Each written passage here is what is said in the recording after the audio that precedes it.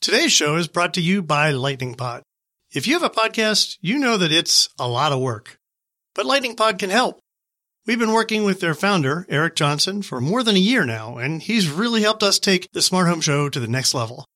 So if you're starting a new podcast or you want to make your existing podcast better, you should get in touch with Eric. Learn more at lightningpod.fm.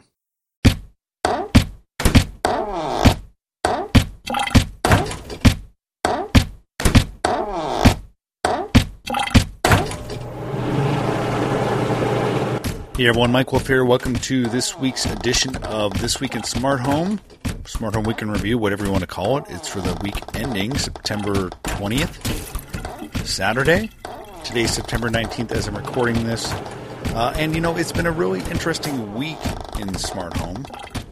One that comes on the tail of the annual conference around the Home and System Integrator channel in CEDIA. I was there last week, as I mentioned. I was heading out. I was there last Friday and Saturday. I was on a panel and had a chance to walk around and saw some interesting things. And I was going to try to do like a full review of everything I saw, but I basically just listened to the folks over at Home Tech FM talk about it, Jason and Seth, and they actually had a much better in-depth review than I can ever do, talking about all the things on the floor. So I'll put that link in the show notes, and I would definitely recommend going to check them out. They're part of the Technology.fm network. You can also find them at Technology.fm.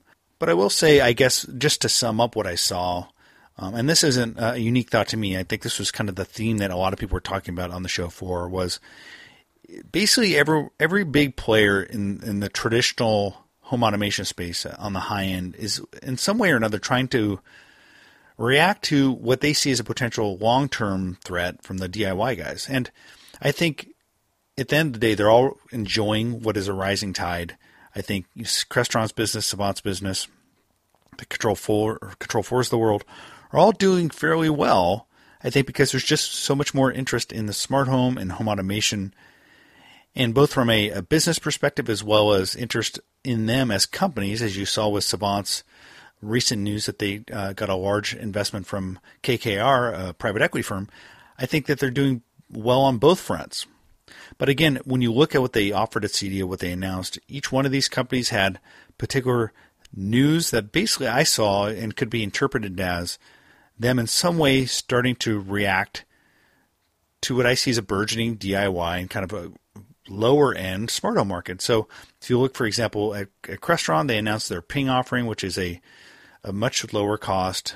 And by low cost, it's certainly not low cost in terms of what you can find at retail, but a much lower cost smart home system in the Crestron Ping. You could get their smart home Ping Hub for $699. That works with, by and large, the majority of all the different Crestron nodes and devices, and there's a lot of them out there. And so basically, they offered a way for their installers to get people into a Crestron home for a much lower cost. If you look at what Savant had, they basically offered a new app, and their whole theme was at the booth, basically one smart home app controls everything. And they offered this beautiful, beautiful, very nice iPad app. Their app basically allows the integrator to very easily set up routines and scenes and basically customize and work with the Savant solution, but it also gives then users some ability to do some control. Now, there's actually two different modes to the app. I talked to them. There's basically the full integrator set up everything mode, and then there's the end user mode, which doesn't quite unlock all the things you could do that the integrator can, but it gives them some level of flexibility, some level of control. And basically, it's an app that I think is something that makes things a lot easier to use the Savant system. It makes it much easier to set up routines and without a lot of high-level programming. And so I think that was interesting. And then if you look at Control 4, they basically offered a solution that allows integrators to install Control 4 hardware with much less programming, much less expertise. And that's what they told me. They actually said this is something that they think can allow junior-level installers to install a Control 4 system. And they might have to bring in the kind of the expert, the closer to finish it off. But he's going to spend a lot less time at the home installing a Control 4 system than he would have before. And so while none of these are solutions that go directly to the end user, and I don't think any of these guys have plans to do that, at least today, what they're doing is basically expanding the market to make their solutions more affordable, easier to install, and have some greater ease of use. Because when you look at the DIY market, it's supposed to be so easy that even the end user can use it. And these solutions are basically becoming easier to use, easier to install, so it makes the installer's time spent at the home much less. It allows you to bring in people who maybe are less qualified, haven't gone through as many classes to install it. And I think all of this is just one answer for them and one step in this probably really interesting multi-year market battle as you see these markets increasingly, the sectors of the market increasingly at odds with each other.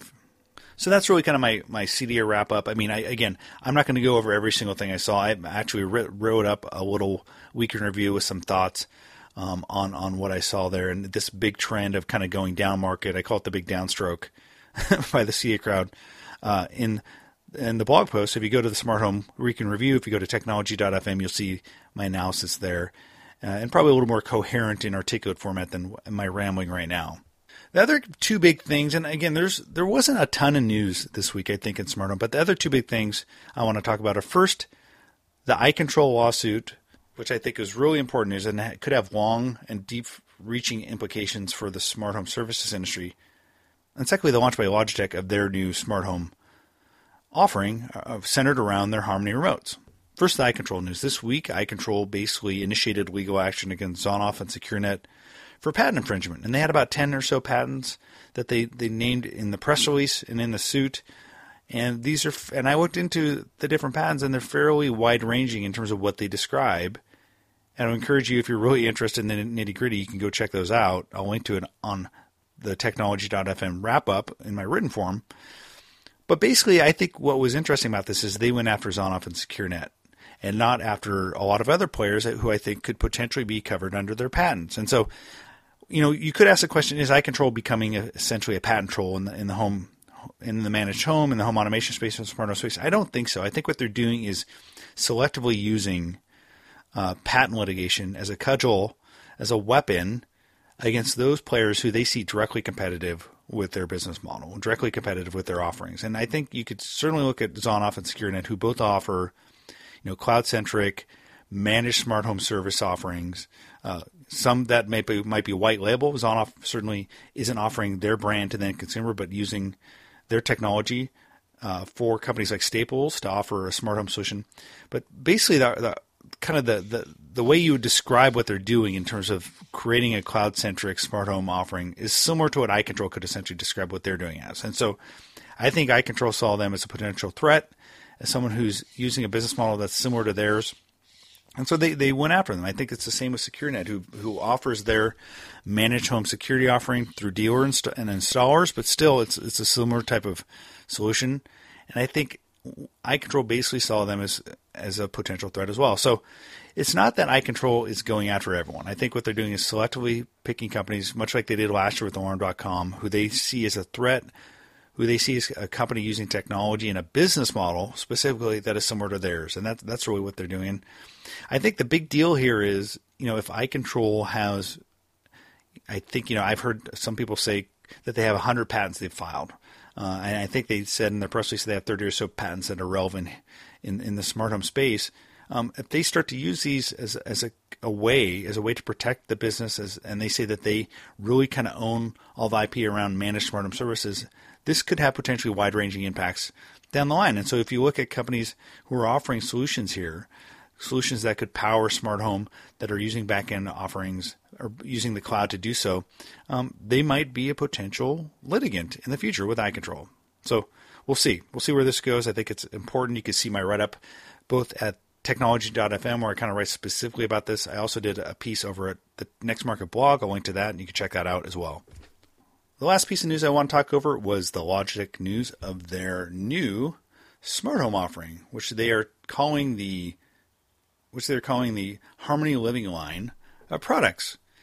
And this product line, which of course features remote control, really they're coming at this through their Harmony line. That is really their universal remote brand, one that is really, really strong. If you're at all familiar with the universal remote world and what people use, Harmony I think is at the top of the heap in terms of the brand name that people use and recognize, and certainly in terms of market share, I think they're probably the top in universal remotes, at least on the DIY side. And so they've had their remotes integrate before with things like Philips Hue, but they never have offered what they would call a smart home or home automation product line. And so this really marks a new chapter for them.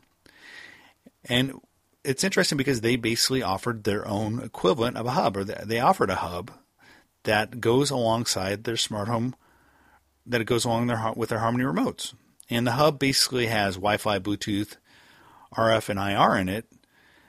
And it's the way that the remote can connect with Wi-Fi connected smart home devices and Bluetooth connected smart home devices. What is interesting is they didn't include Z-Wave or Zigbee in the hub. They offer an extender add-on, I believe, for about $99. Or maybe it's $129. I'm not sure. I'll have to check the pricing on that. But they offer a Z-Wave and Zigbee add-on. But the core hub doesn't have that. And so it tells me that they really see the smart home, much like, for example, Belkin sees the way the smart home is going, is built around Wi-Fi. They also see it built around Bluetooth. And they'll offer the add-on, but they really don't see it as central to the equation. I think that they want to be able to say that they can connect with the large install base of Z-Wave and Zigbee products out there. But again, if they don't offer Z-Wave and Zigbee in their core device, it tells me that their kind of primary strategy is to build smart homes around Wi-Fi and Bluetooth and have the remote as the key interface. And they had two remotes that they offered out of the gate. The first one being the Logitech Harmony Ultimate Home, which is a 2.4-inch color touchscreen device that can connect up to 15 home entertainment devices in addition to the various smart home and home automation devices as well. And this is their high-end thing. This is the high-end one that looks much like their other universal remotes, but it connects to the smart home network through the hub that they're offering with a $350 purchase price. The other remote is a little bit lower end one, allows people to get in for less cost, $150. The Harmony Home Control, which connects up to 8 entertainment devices and to your home automation network through the hub. And again, I also mentioned the Logitech Harmony Hub Extender, which is their Z-Wave Zigbee bolt-on device, which is actually $130. I'm looking at the price now, $130. So, it's interesting to me that Logitech is getting in. I think there's someone who and a company that people should take serious. I think certainly the hub space, as I've written before, is certainly crowded. I think that the hub category as a device on its own is something that over time becomes a feature in something else, much like the DVR became a feature in set-top boxes. But for the time being, we're stuck with them, and I think it's interesting that Logitech is offering one. And I think their competitive differentiation, their unfair advantage here as they get into the market clearly is the fact they're getting in through the universal remote channel, getting in through those doors and saying, hey, if you want a universal remote, why not allow this remote to be the central command center for your smart home? And I think that is an interesting story. It's something that, you can't look at a Wink and you can't look at an Iris solution and say, okay, well, there's someone I would go and buy a universal remote from. I would do that from Logitech. And so I think this offers something different, and it's a little bit differentiated, and we'll see how it does. But I definitely think it's interesting that a big brand in the form of Logitech now has entered the market, and we'll see how they do. Well, that's it for my smart home wrap-up. Today, again, this week I'm going slow. I didn't have time to book a guest. It's been a fairly busy week. And we'll see if we can get a guest in next week.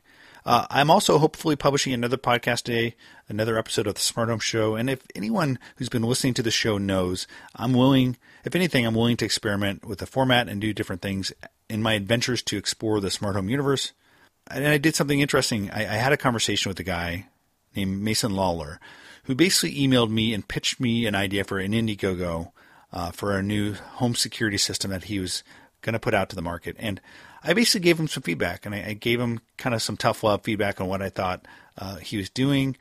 I'm increasingly viewing crowdfunding campaigns as ideas and oftentimes products that oftentimes need tweaking before they go to market. And he basically made his pitch, and I said, this is what I think you can improve on. This is where I think you're falling short. And he, we had a back and forth in email, and I said, hey, why don't you come on the Smart Home Show and pitch your idea to me and kind of convince the analyst. And I actually think maybe a better idea is to call it Smart Home Shark Tank, where he basically pitches to me what he wants to do, and I'll give him feedback. And that's what we did. And I think you'll find this really interesting. Again, the device is called SmartKit, what he's bringing to market in his Indiegogo campaign. His name's Mason Lauer, super nice guy, and I don't think I was too rough on him. And if you want to listen to that, check it out. It'll be in a follow-on episode to the Smart Home Show. Hey, everyone, once again, thanks for listening. My name is Michael Wolf. As always, I'd appreciate subscribing. If you want to subscribe to the Smart Home Show, you can find out where to do that at technology.fm/the Smart Home Show. If you're feeling generous, give us a nice review in iTunes or send some kind words. If you want to email me at thesmarthomeshow@gmail.com. I read all my emails.